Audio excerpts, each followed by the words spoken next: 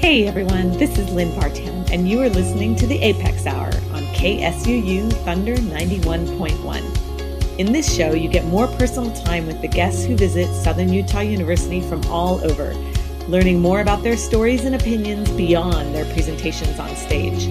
We will also give you some new music to listen to and hope to turn you on to some new sounds and new genres. You can find us here every Thursday at 3 p.m. or on the web at scu.edu/apex. But for now, welcome to this week's show here on Thunder 91.1.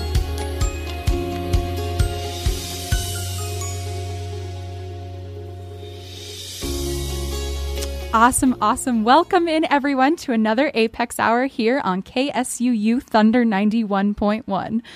I am so excited to talk about today's event, as today's entire theme has been science. We got to see so many things today right in front of our eyes, from live experiments to live animals. But before we dive into that, and I get to introduce you to my phenomenal guests, as you've probably noticed, things are a little bit different in the studio today. Our fearless leader and the producer of Apex Events, Lynn Vartan, has been called away for another one of her passions, which is working with SUU's drumline and all of our phenomenal percussion majors. Because of this, I have the phenomenal privilege and opportunity of filling in. My name's Amelia Nauman, and I am a student right here at Southern Utah University. I've been working for Apex for this entire semester, and it has been such a whirlwind. But I have to say, today's event definitely takes the cake for most energetic. Now that I've introduced myself, I am so excited to introduce you to my guests, and we are going to start with Jason. How are you? I'm doing well. Thanks for having me. Yes, thank you so much for being here. All right, Jason, can you tell us a little bit about your background, who you are, and what you do for SUU? Sure. I am a professor in the Geosciences department here at SUU. I've been here since 2014. Teach a number of classes in geosciences, including natural hazards and disasters, one of my favorites, and a number of upper-level courses that involve mineral chemistry, rock chemistry, and a bunch of field work, because we're in southern Utah, and you have to be outside teaching geology in southern Utah. Oh, for sure. If I was a geology major, southern Utah is the place that I would want to be. Well, thank you so much for sharing that. I am so excited to dive in a little bit more about that. But next up, Bertram, will you please introduce yourself? Okay, good afternoon. My name is Bertram Tsawatawa. I come from northeastern Arizona, a Hopi tribal member, and I am currently one of the tour guides out there. My company name's Ancient Pathways Tours. I also guide into the southwestern ancestral sites. Maybe a list of my repertoire of titles now I can put in there: consulting, because that's what I've been doing with the Utah Humanities, the program here, Humanities in the Wild. So it's been very interesting, and seeing other parts of Utah, the state of Utah. Oh, that's so great. And I know you have a massive resume, and I am so excited to dive more into your career and what you've done. But before that, our final guest, Willie, please introduce yourself. Hello, everyone. It's a pleasure to be back at SUU. My name is Willie Palomo. I am currently the program manager for the Center for the Book at Utah Humanities, which just means I run around the entire state doing book events, bringing storytellers like Bertram around, events with authors, and it's just a joy. Oh, and that is such a phenomenal program. And I'm so grateful that you're able to come back to SUU after all of your work with CDI, and you were able to bring Bertram with you. Awesome. Now that we've gotten through all of our phenomenal guests, I would love to dive into a little bit more about what you do, Bertram. Bertram had the opportunity to give just a really brief intro about some of the phenomenal things he's been involved with during our Apex event. And so I just wanted to ask you a little bit more about your background and what it was like growing up in Arizona, and kind of your upbringing and how you have come to be where you are today, especially with herbalism. Okay, a lot of my upbringing was with my grandparents, and specifically with my grandmother. She probably was inadvertently already exposing me and teaching me about the plants, which were either medicinal or edible. And living in northeastern Arizona on the Hopi Reservation, I come from the village of Old Iribe. It's a very small village, but we do have collectively 12 villages within the area that's known as the Colorado Plateau in the Black Mesa region. And so coming from there, actually, a Walmart or none of the other grocery stores are not nearby. You have to traverse either an hour's drive, say south of the villages will be Winslow, Arizona, or west of the Hopi Reservation, an hour and a half's drive to Flagstaff would be another area where there's more multiple shops and other areas, or a mall that's located there. So definitely there's traversing to go away from the villages just to, go for grocery shoppings or errands. Myself, I'm a self-taught artisan. I did a lot of the two-dimensional art. Crayola crayons were my first medium in second grade, but progressing up from there, got into mixed media, colored pencil, pen and ink. Then after graduating from high school, I attended the Institute of American Indian Arts in Santa Fe, New Mexico, and did study more of the finer points of painting, which was acrylic, oil painting, which I really like to do a lot of the layering of the complementary colors on there. Got introduced to monotypes, lithography, embossments during that particular time, but I actually majored in museum studies at that time. So I've seen a lot of museum collections there in Santa Fe, New Mexico, seen of the original carvings of the dolls of our Hopi people, and I just got inspired from those traditional forms. So I just, started carving that just to show, my fellow tribal members that these were the dolls originally, how they looked prior to the realistic renditions that the modern contemporary counterparts, concentrate on the carving and the anatomy of the realistic body proportions. So I jokingly refer to those modern contemporary counterparts as the proto-Michelangelo action figures. You learn that through art appreciation and classes as well, that you take, as a core classes in art appreciation and art history. And so after attending from IAIA in Santa Fe, New Mexico, then went back to the reservation, and there wasn't really much job opportunities, employment, even though a lot of the tribal members are artisans themselves as craftspeople, as potters, textile weavers, doll carvers, jewelry makers. Oh, yeah. And so just a different avenue. I chose maybe to be a guide, educate people and of their visit out to the Hopi villages, educate them about us as Hopi people. For sure. And when you take people on your tours and what are some of the main points that you hit to educate them about the Hopi people? One of the main ones is, in the misconception or misinformation of the term Anasazi that's in archaeology, that actually now it's being replaced with ancestral Puebloan. So the Hopi people and the Pueblo cultures that reside in New Mexico, we are the modern descendants of our ancestors that constructed, say, the Chaco Canyon or Mesa Verde, Hoven Weep, just these general ancestral sites that are found through the southwestern states. And so that's just one that I educate, because, the term of Anasazi came from our neighbors' language of the Navajo, of the Dene, that they told the archaeologists and scholars, it meant ancient ones. But, now, all the truths are coming out. So, yes, in archaeology, it's being switched of that term now to ancestral Puebloan. And then just generally, we do have a lot of these ancestral ties or histories, that, again, tie in with geology. And so, like, say in the description that we give in the First World, the cleansing or purification that occurred was all the volcanism that was occurring and happening. And so that's why you see all this evidence on the land of lava beds, dormant or active, volcanoes or strato, volcanoes as mountains.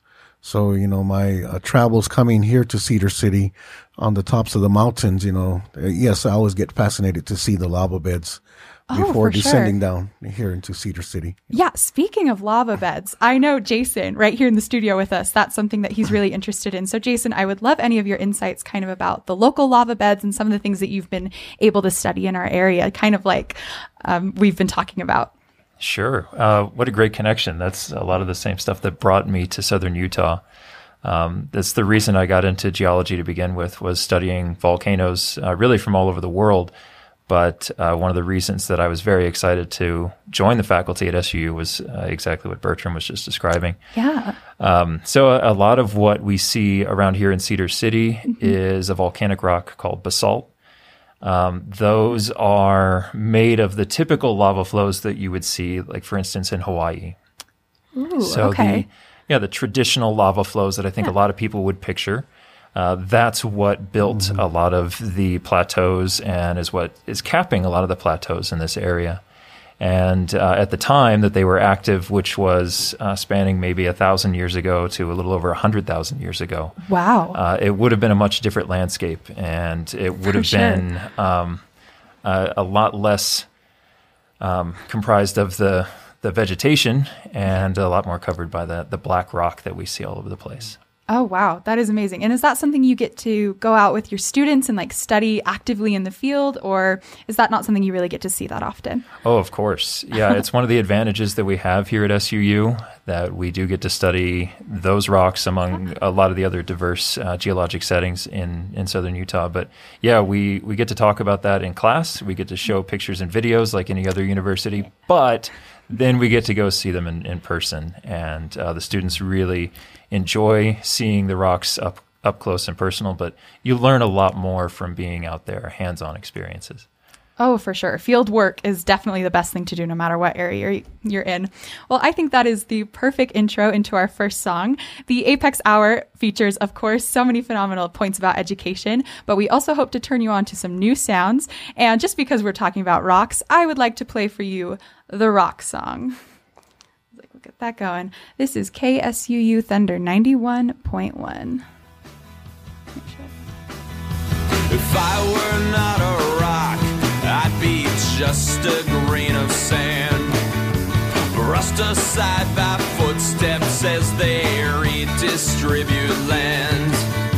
If I were not a rock, I'd be unable to stand. I'd be blown away like dust in Aristotle's hand. But as it is, the wind and rain erode my surface slowly, but I cannot be molded like the clay that lies below me. And I'll stand for centuries while oceans wash away, immune to all decay. If I were not a mountain, I'd be just a little hill, embarrassed by the small size of the ditches I would fill. If I were not a mountain, I'd be unable to stand still. I'd be bulldozed in an instant while I watched my soil spill. But as it is, the highway workers must build their roads around me, 'cause I cannot be leveled like foothills that surround me. And I'll stand for centuries while oceans wash away, immune to all decay. Rock on now.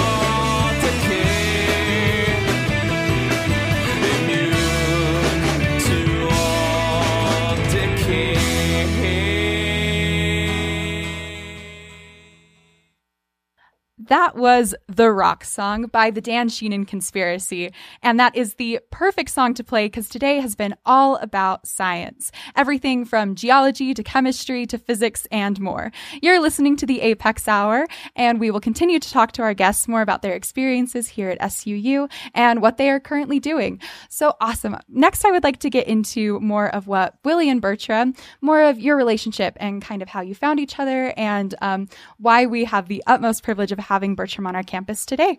So, Willie, what do you do for the state of Utah? We would love to hear a little bit more and get some details for our listeners. Yeah, so I'm the program manager for the Center for the Book at Utah Humanities. Basically, all that means is I run around all over the state in Utah, from rural areas to more urban areas, places like Cedar City. And then we do events that encompass storytelling, books, and authors, which can get pretty flexible. So like in August, I did a cookbook event where we brought a Dene woman who knew how to make blue corn mush, and we brought a tamal lady, and we had cookbooks that broke down the historical kind of connection between Native and Latinx communities through corn. And we also do the traditional, like, hey, I got a book, I'm going to read from it, and you can ask me some questions. So that's kind of what I've been up to in general. And the way I got connected with Bertram is we started doing this program called Humanities in the Wild, which is super fun. Essentially what it is you go on a hike with two very smart people who are going to be Bertram and Jason this afternoon. And they tell you about allowing you to see deeper in what you're going to, right? Because if I look at a rock, I go, it's the color gray and it's a rock. But when Jason looks at a rock, it gets a little bit more intense than that, right? Like you get to see beyond just the surface. And that's what the idea is we're always bringing a scientist and a humanist so that they can explain the history of the area, some of the like cool things that they can tell us about like water or like the vegetation or things like that. You know, an average person like me going into a hike, like I just see like, stick, like, I don't know what's going on. So that's the joy of this event, is we get to go on some hikes and we get to learn about the history of where we come from and some of the science behind it. And today we're going to go to Rainbow Canyon to see some of the petroglyphs. It's a moderate hike, but it's only 1 mile, and we're going to have walkie-talkies if folks want to move at their own pace. But we're going to go up and see the petroglyphs and then see what Bertram can tell us about them. We visited them earlier this year, I want to say around June, and it was a beautiful experience. Just because there's a lot of history around these. And when I lived in Cedar City, I used to work as a coordinator for the Center for Diversity and Inclusion. Yes. I didn't even know that there was something that like marvelous and magical so close by. And that's something that like we're trying to draw attention to, you know. We're in one of the most beautiful states, like beautiful places in the world. Like people travel from far and wide to get to see us, what we have like outside of our kitchen window, right? So that's something we definitely want people engaging with and, you know, talking about the importance and the value of the environment in all its different ways, you know, whether that's aesthetic, whether that's ecological, whether that's financial, economic. There's a lot of ways that the environment is valuable to us as human beings, and it's about connecting to all those different ways. This is random and a tidbit, but like That's great. One of the events we did with Humanities in the Wild involved the scientists over in Logan, Utah, who talked about tuning rivers by moving the rocks in them, because you can like hear the sounds and stuff like that. And there's like little magical things like that are just like, wow, humans have figured that out. And I'm so glad this guy spends so much time with that river that like he can make it play him music, essentially. So that's what we're up to. And we're super excited for tonight to go check out the petroglyphs, and it's going to be a good time. Oh, I am also super, super excited for that event. Well, that is absolutely beautiful. I have never heard of tuning rivers. Right? So what a phenomenal opportunity you get to really like bring this knowledge to the community. Do you have any other like experiences that you would like to share with specific stories or guests, or more about how you got connected with Bertram? Yeah, with Bertram. Oh, yes, that's what I was supposed to be addressing. We do it all. Archaeologist Don Montoya, who works for the board over at Utah Humanities, and he was able to get us connected to Bertram because, of course, he's in Castle Valley, really close to Moab. And, of course, there's so many, like, beautiful things specifically in Moab, right? Like, huge tourist destination. And I am not familiar with some of the context when it comes to like if you're seeing some rock imagery, like what exactly it would mean. And I knew Don had that knowledge, so I reached out to him and he said, I can do it from a scientific perspective as an archaeologist, but we're going to bring in Bertram to be able to give the cultural side. So we visited a couple of places like Birthing Rock, Poison Spider, and we got to see this amazing rock imagery. And then there was the context kind of added to it, right? I feel like sometimes as people who, are uninformed about that community, you see it and it's like, oh, maybe somebody was just walking by, decided to draw something, like kind of like you do as a kid with like a crayon in the wall. But like, that's not the case for a lot of these. There's like huge historical and cultural kind of background to a number of these sites. Some of them are sacred. And what's curious is I specifically remember as we were going to Poison Spider, is that as I was looking at it, there was somebody who you could tell had tried to like mimic it and make a similar mark. And it just looked nothing like it, right? Like you could tell what the fake one was immediately. And that like shows is that like, and this also takes an intense amount of skill to figure out how to make these images stay on the rock for that long and how to make them have vibrant colors and stuff like that. Cause you could be like, oh, that is a pale imitation of somebody who just visited this and decided to like, try to do it on a rock. And it's like, not that easy. Like it just takes a lot of like cultural knowledge to be able to like produce these sacred symbols and images that they use. So that's how I got connected with Bertram. And we've been staying tight ever since, just because he's been such a great resource for especially Southern Utah. We were able to have him be a part of our Paiute webinar series that we were doing over the summer. And we brought him in to talk about some of the local plants in the area. And it was magical because, I'm not a herbologist. Like, I don't know that much about plants. When I lived in Cedar City, I think red rock and the dryness is one of the things that you notice the most. Like, I was like, okay, I looked up a hike online and it had some green things that said there was flowers. Hopefully we find some things Bertram can identify, right? Because I'm not sure what it's going to be like. And we get there and he just starts naming off the uses for like everything that we're seeing, which is magical just because, going through that, I see like maybe 2 different types of plants and I'm like, that's what I saw. It was green. But like all of these traditional uses and, of course, a multitude of plants that are there. And there's a lot of history of the uses and stuff like that for the local area that it takes bringing in somebody like Bertram to like preserve that knowledge and to pass it on. Oh, for sure. And some of the most phenomenal points that I think were made earlier in the Apex event is when Bertram was just naming off all of these things that plants can do. Like I wrote it down because I was so excited, just like how sage can like help you when you have bruised skin, and how boiling green leaves can, not only be like a physical cleanse, but a spiritual cleanse. So Bertram, when you're learning about all of these like individual herbs and individual plants, was that something you just picked up over time, or was that something you really had to sit down and study? It was being picked up over time. And then actually now in my lifetime, I'm realizing, it's just one way to help out others. But, yes, it was, learning through life. And then again, being raised by my grandmother, it was just inadvertently teaching me and understanding how to prepare or which certain plants were edible or medicinal. And so now, it's a little bit more easier to do identifying. But, nowadays, with, any type of understandings, there's books, publications, and guidebooks. So, there are simple ones to very complex ones. And, they'll go down to, the scientific terms, Latin names, on the plants as well, common names. And then now, with a lot of the indigenous and native cultures, now they are also documenting in their own way with utilizing the language for language preservation as well. Wow. And then still continuing with the younger generations to instill the language and understand, again, what plants are useful and how they are and how they heal and help people. Oh, for sure. And that is so wonderful that you've continued to pass that on to the next generation, because I totally feel the vibes from you that you are such a phenomenal teacher and a phenomenal speaker. So when you're working with people to kind of preserve that knowledge about herbalism, what is that process like? Is it just more of we go out together and we observe the plants, or is it we really sit down and we talk about it? It can go either way, however the energy, however the people feel. And then, of course, I always try to, encourage, remember things, even though, we have technology as our cell phones, our cameras, but, we have our own memory card in our brain, in our head. I love that. We can touch, we can feel, we can scent, we can taste it, if it's the edible ones. Yeah.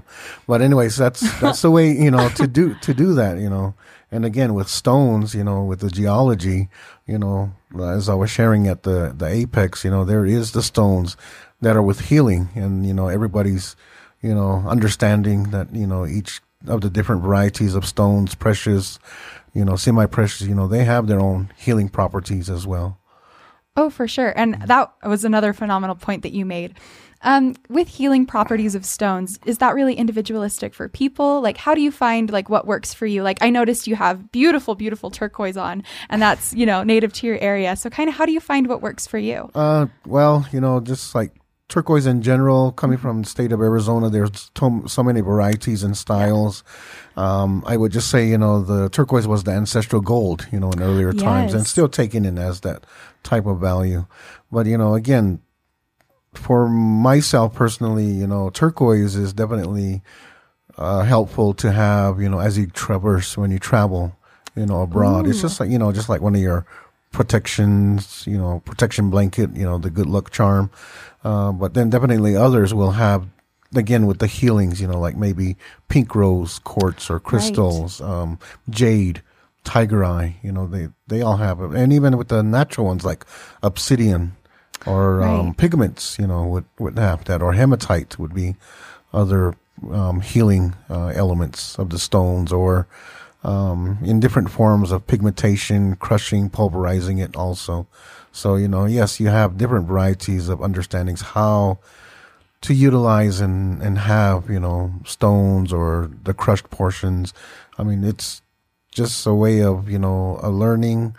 There's nothing really, say, formal education, but now, that's coming out as well, the herbology, ethnobotany, yes. It's all in the combination of that ties in with, we all are having this rebirth, renewing, coming back out after all this, isolation or self-quarantining, right. It's just a way to come back anew, a new rebirth of realizations, contemplations, being with your families that now, it's time to go back out again.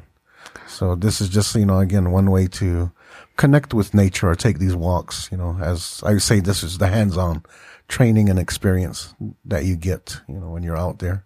Oh, for sure. And that is absolutely inspiring to be able to go out and actually have it right in front of you.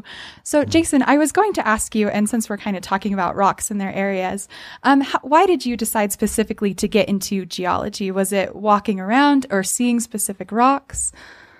I grew up as the kind of typical outdoorsy kid for my area. Oh, great. And so I was always interested in the outdoors, and I was always the kind of science nerd. So I guess it was inevitable that I would combine the two.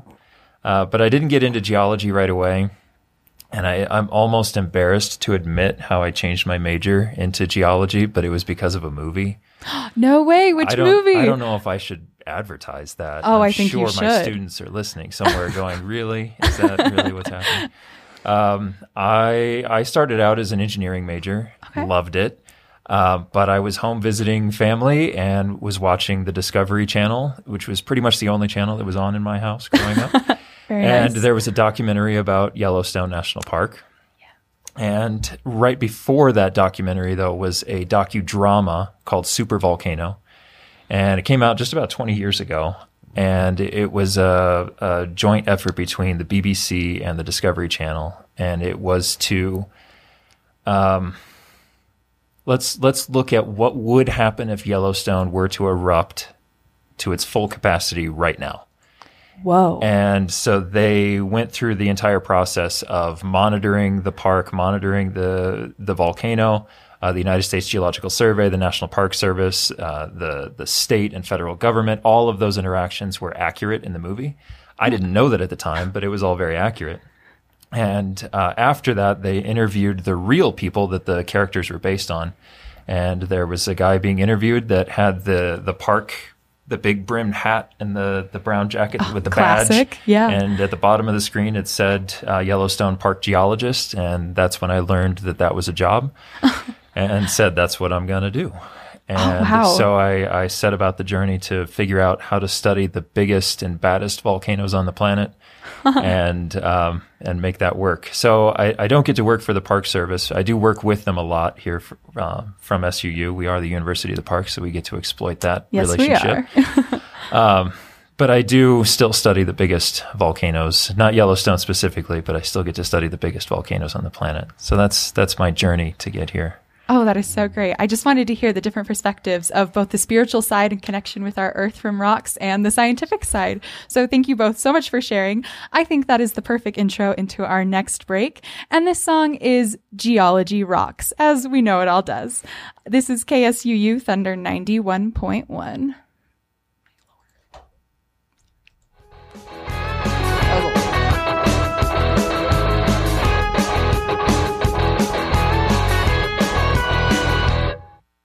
High up on a mountain looking down upon this earth, all the treasures lying there, I wonder what they're worth.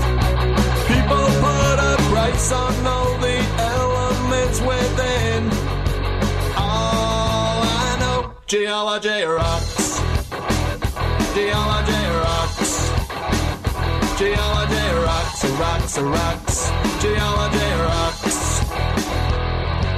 The mantle of the planet is replete with minerals and elements so deep. Geologists are digging underneath our very feet for diamonds and gold and silver, I'm told. We get things for burning like coal and petroleum, metals made of iron, copper, and uranium. Precious gems are sitting there like quartz and onyx stone. Sing it again. Geology rocks. Geology rocks. Geology rocks, rocks, rocks. Geology rocks. Sulfur, helium, chlorine, phosphates, zeolites, and clay. The list is just so long that we could go all day with rubies and pyrite, some jasper and chrysolite.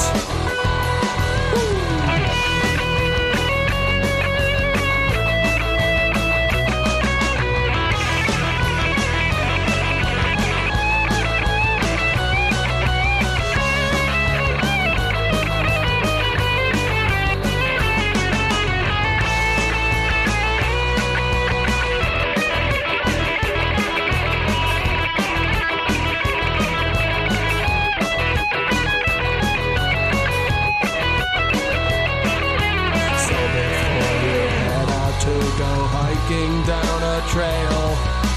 Don't forget to bring along a shovel and a pail. Dig up just a little of a sampling of dirt. It can't hurt. Geology rocks. Geology rocks. Geology rocks, rocks, rocks.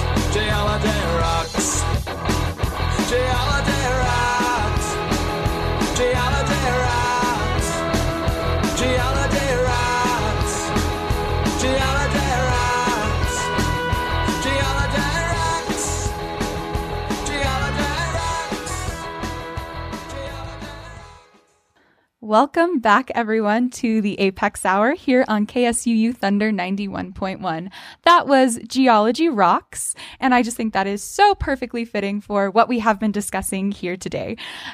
We had a phenomenal opportunity to have science event here with the Apex Hour, and we've had so many phenomenal guests be able to come in and share their expertise and share their passions. Speaking of phenomenally passionate people, Willie, I would like to turn the time over to you to talk a little bit more about your experiences here with SUU. Willie worked here at our CDI, which is our Center for Diversity and Inclusion, which is obviously one of the best places to be on campus. So Willie, tell us a little bit about your experiences with SUU and how you came here. And I had the blessing and privilege to come over to the Center for Diversity and Inclusion in fall 2018, and then I was able to stay for about a year before Utah Humanities dragged me away. It was heartbreaking to leave the students.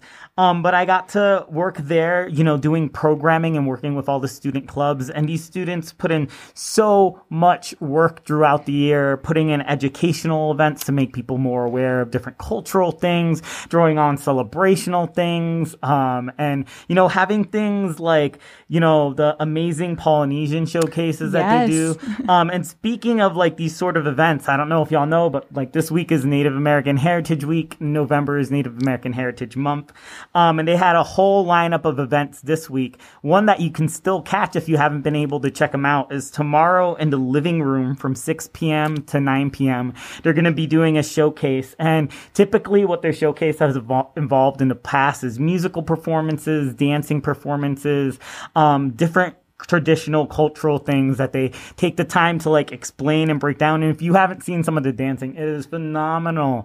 So I haven't been able to check out what they've been doing this year, so I get to have it be a surprise. But I'm so super excited for that. And really, there's a big lineup of events coming later this month. Friday, November 19th, there's the annual Miss Native SUU, which if you haven't gotten to check that out, it's always fun. You get to see a lot of beautiful, just traditional performances be done. Everything from stuff ranging to spiritual to fun. So it's definitely a great opportunity to, get closer to the folks who, have been in this area for millennia, and have been holding it down through, everything that the centuries have brought us. So that's what, we've been doing, when I was in the Center for Diversity and Inclusion, and they're still holding it down, of course. And then I've had the joy of continuing to collaborate with them as well. So for the Humanities in the Wild, we were able to link it up with the CDI.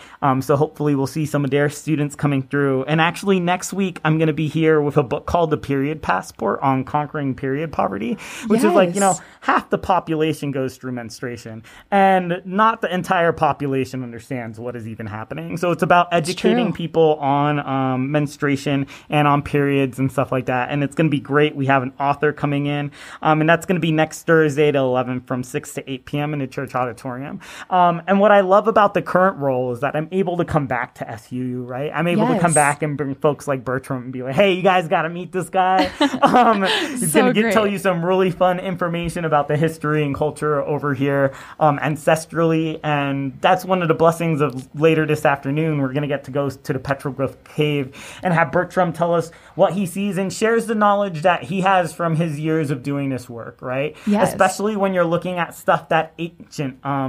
Having precise, certainty is sometimes a little challenging, but we bring together the experts we have to talk about what culturally we can see has been maintained knowledge-wise throughout the generations, and also, yes, the impact it has on communities today. And I think that's super important for us to remember here in Cedar City. We got the Paiute Indian tribe of Utah right here in their reservation, and we have a whole bunch of history around us, which, if you start listening and being open to it, there's so many cool histories and fun stories of resilience, and also amazing cultural stories that you can take learn from. So that's what we're here to share today, and what we'll be sharing throughout when we come back. So it's been super exciting, and it's the only thing that's made leaving SUU be worth it, is being able to come back with these experiences for the students. Oh, no, I absolutely love that. Yeah, everyone, please make sure to check out the CDI. You can find their website and, of course, their Instagram to check out all the amazing events they have going on. Speaking of coming to SUU, Jason, how did you find SUU, and what led you to come here and stay here? My connection to SUU goes back long before I even started working here. I was a student in college back in Missouri, studying geology, finally, after watching a movie and changing my major. I love it. I joined the geology program as a student at a small university in Missouri, and a part of the curriculum there is a capstone 6-week field course. Wow. And that's common to a lot of programs around the country. And our 6-week course was in Cedar City, Utah. Wow, And no way. So we drove from Missouri to Cedar City. I had never been to Utah. I had never heard of Cedar City. I had never heard of SUU. But we stayed in the dorms that no longer exist, actually. They've been replaced by newer dorms, thankfully, I think. But, they wouldn't put geology students in new dorms anyway. I think they didn't trust us. But we stayed on campus here for 6 weeks and studied the local geology. And then I was fortunate enough to come back many times as a teaching assistant and then as an instructor for that field course over the years. And when my time in grad school was finishing up and started looking for jobs, I saw the position at SUU and thought, hey, I actually know where that place is now. Wow. And I know a lot about the geology. That seems like a good spot for me. So it all worked out. That is such a great connection. That's crazy that it's like a full circle moment. I love that. That's so great. Well, kind of speaking of like classrooms and traveling, Bertram, I know you get the opportunity to talk to so many people with what you do as a tour guide and your background in museums. What are some of your favorite parts of teaching and some of the experiences you've had doing that? Well, I would say like when I get repeat clients, they'll be coming back out to Hopi or get invitations to go to other institutions, universities, colleges. And, when you're talking about coming back or full circle, I actually do have a nephew here that's attending here at SUU, Kyle Sikakaku. And, as we were over there at the CDI, he was there. So, he's, a part, or I think he's the president of the, Native American Student Association. Oh, that's so great. When I heard about NASA, and the first thing that popped into my mind was, the space program. Right, but right. Then, when I heard of the acronyms, I was like, okay, it sounds fitting for that too. So, he's the president for the Native American Student Association here at SUU. And then, as Willie was talking about the showcasing tomorrow, him and his brother, the Hopi dance group will be showcasing tomorrow evening as well to share one of the social dances of our Hopi people tomorrow evening. So and then meeting other individuals, a Navajo lady that is south of our Hopi villages from Winslow, Arizona, and another individual from the First Mesa area from Hopi was there. So coming in that full circle, just meeting everybody. So, it's just showing that our world is definitely small. All roads lead back to SUU. I've really enjoyed, how the campus looks and everything. It's my first time on the campus, actually. Wow. Even though being here in Cedar City before, back in June. But it's a really nice university that you have out here. Oh, yeah. We love it. No, that's so great. And I'm really glad we kind of get to talk a little bit about full circles because earlier, Bertram, you were making so many beautiful connections about just the connections we have with other people and kind of creating your own energy. And I would love to hear all of your perspectives about about how you can, because especially with students and especially during stressful times, it's really hard to center yourself. So any advice any of you have to students like me or any students listening about kind of grounding yourself and creating your own energy? I'd love to hear your thoughts on that. Well, it's just like, how they would, generally, mention, find your own space, your happy space. Yeah. That's one thing to do. Or, now, there's, people that are into the meditating or doing the yoga. Oh, yeah. Tai Chi. I mean, there is stuff out there that can help with that stress. And even when I was a college student, definitely rest, getting that sleep because you are up on those late hours, really hitting the books, staying up late, trying to cram all that information. But it's, it's just where you can find your happy space. Yeah. Things that make you content. Even though maybe others might give recommendations and that maybe that helps with others, but it might not help with you. So you have differences on what can get you content, what can get you relaxed, what can make you feel at ease with all of that. And just definitely not overthinking, even though you are overthinking of things or, how you're going to get by the exam or what kind of grade you're going to get, that everything comes up with what you're all overthinking. So, just, have a little limitations of not overthinking or just have the one day of that break or whatever, just to not do anything. That's just another thing. Take a break. Take a break. I love that. Oh, that's so great. So for me, being up here in Cedar City for the 3 days, that's my break. Oh, that's that great. Give yourself a break. Yeah. Well, Willie, what about you? Kind of like with your connections, and you've worked a lot in the college sphere. What do you recommend for students to kind of bring it down and kind of center yourself? Yeah, totally relate to that. This is definitely that part of the semester where everybody's stressed. I remember November and December being that time period, Very you got your true. finals coming up, big projects and stuff like that. I feel like I'm going to end up repeating a lot of what Bertram said. Rest, That's sleep, great, yeah. Make sure you're eating, drink water, move around. If you spend all your time like staring at the textbook or the computer screen. I feel like sometimes there's this myth we get in college that like the only way to succeed is to power through and do all-nighters and stuff like that. True. And really yeah. you can live your whole life that way, or you can start finding balance now and continue to live just with that balance. There's sometimes this culture of it's oh, I sleep less than you sleep, and that makes me cooler. And That's it's no, very it doesn't. true. It makes you tired. That's all that makes you. So find your balance, and whatever that may be for you, whether it's dancing or music, or if you just gotta tune out with your video games for a while. It's important for everybody to have that space where they can process, unpack, think about the stuff that happens to you, because it's a crazy world out there. Sometimes you gotta just process. Yes. Definitely make sure to take time to do those things, and things will come out the way that they need to. And there's the hustling that you have to do to get ahead, but there's no point of getting ahead if when you get there you're going to be miserable. So I love that. I 100% agree. Well, Jason, I know you've done a ton of school, so was there anything you ever did to kind of center yourself or distract yourself even? I've always used the outdoors as my therapy.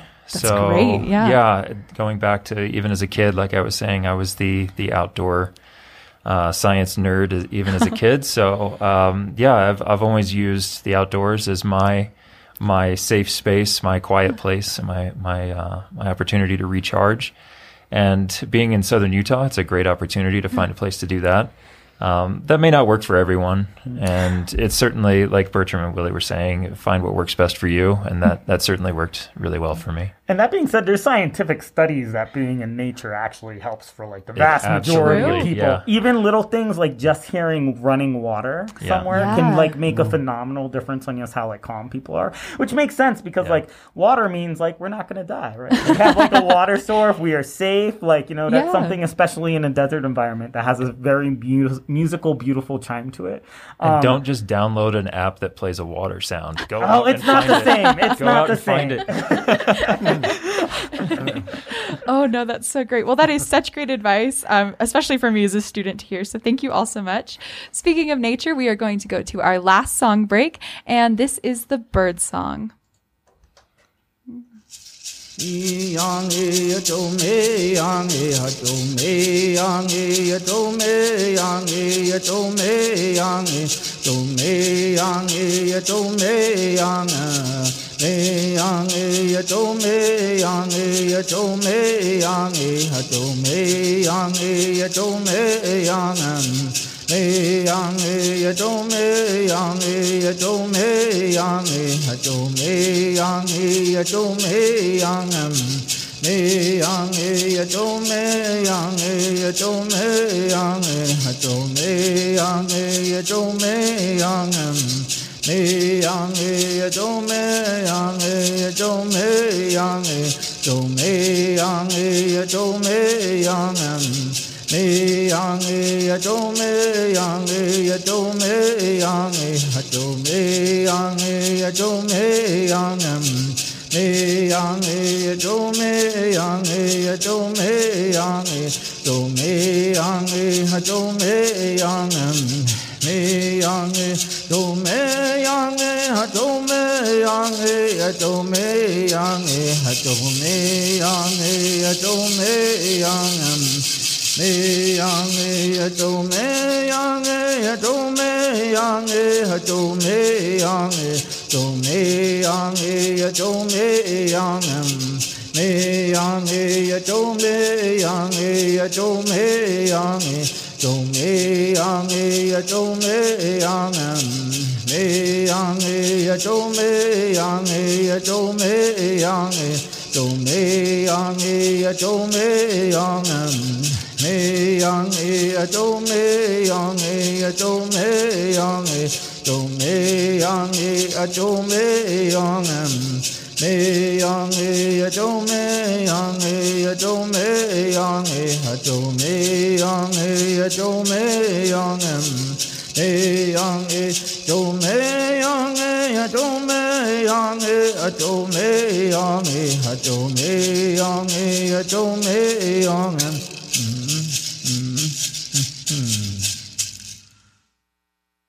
Perfect. Well, welcome back in, everyone. We are just about to the end of the Apex Hour, and I am so sad that these hours have to end.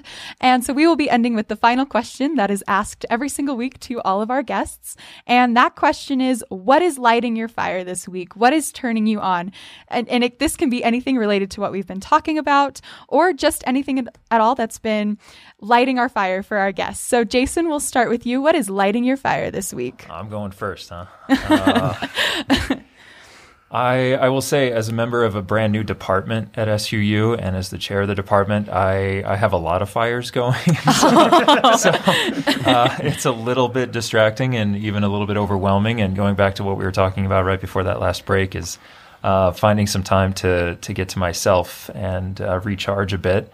What's lighting my fire right now is that I'm running my first ever half marathon on Saturday morning.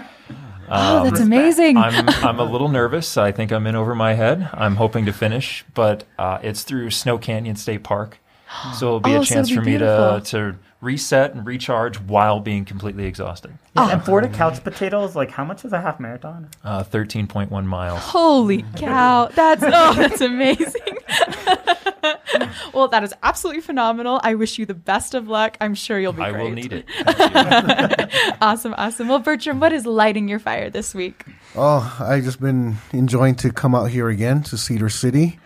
I been enjoying to share, what happened today at the Apex and the different, it wasn't just ethnobotany, what the plants, but just little tidbits of other information that I shared with everybody. Yeah. The reaction of how some of the students, came up to me and inquired some more questions. I guess the main thing that would be lighting my fire is this week is having this break time to be out here in Cedar City, and then just, to have my friend along with me as well to come up and visit this area, this part of Utah. Oh, yeah. I am so glad you have a break and you get to be with us. That is such a treat for us. So thank you so much. Awesome. Well, what is lighting your fire this week? I have a tia visiting me from California, my tia Paz, and she's bringing all her energy and her arepas and her cooking skills. And it's been a happy time over at the Paloma household. We've had a lot of really good cooking and a lot of aunties just getting down and telling stories. So I think that's what's kind of burning my fire this week, along with a lot of other things. Like just a couple of minutes ago, I guess it was last hour, Bertram was meeting family members in the CDI, and that's something that I hadn't planned on. I was yeah, we can meet some students, but I didn't know there was going to be blood ties and stuff like that. So there's been a lot of things to choose from, but I think my tia takes the cream. Oh, yeah. Well, she has to. I mean, come on. Awesome. Well, thank you all so much for your time and sharing your insights about our land. And thank you all so much for tuning into the Apex Hour. And we will see you next week. Thanks so much for listening to the Apex Hour here on KSUU Thunder 91.1. Come find us again next Thursday at 3 p.m. for more conversations with the visiting guests at Southern Utah University and new music to discover for your next playlist. And in the meantime, we would love to see you at our events on campus. To find out more, check out suu.edu/apex. Until next week, this is Lynn Vartan saying goodbye from the Apex Hour here on Thunder 91.1.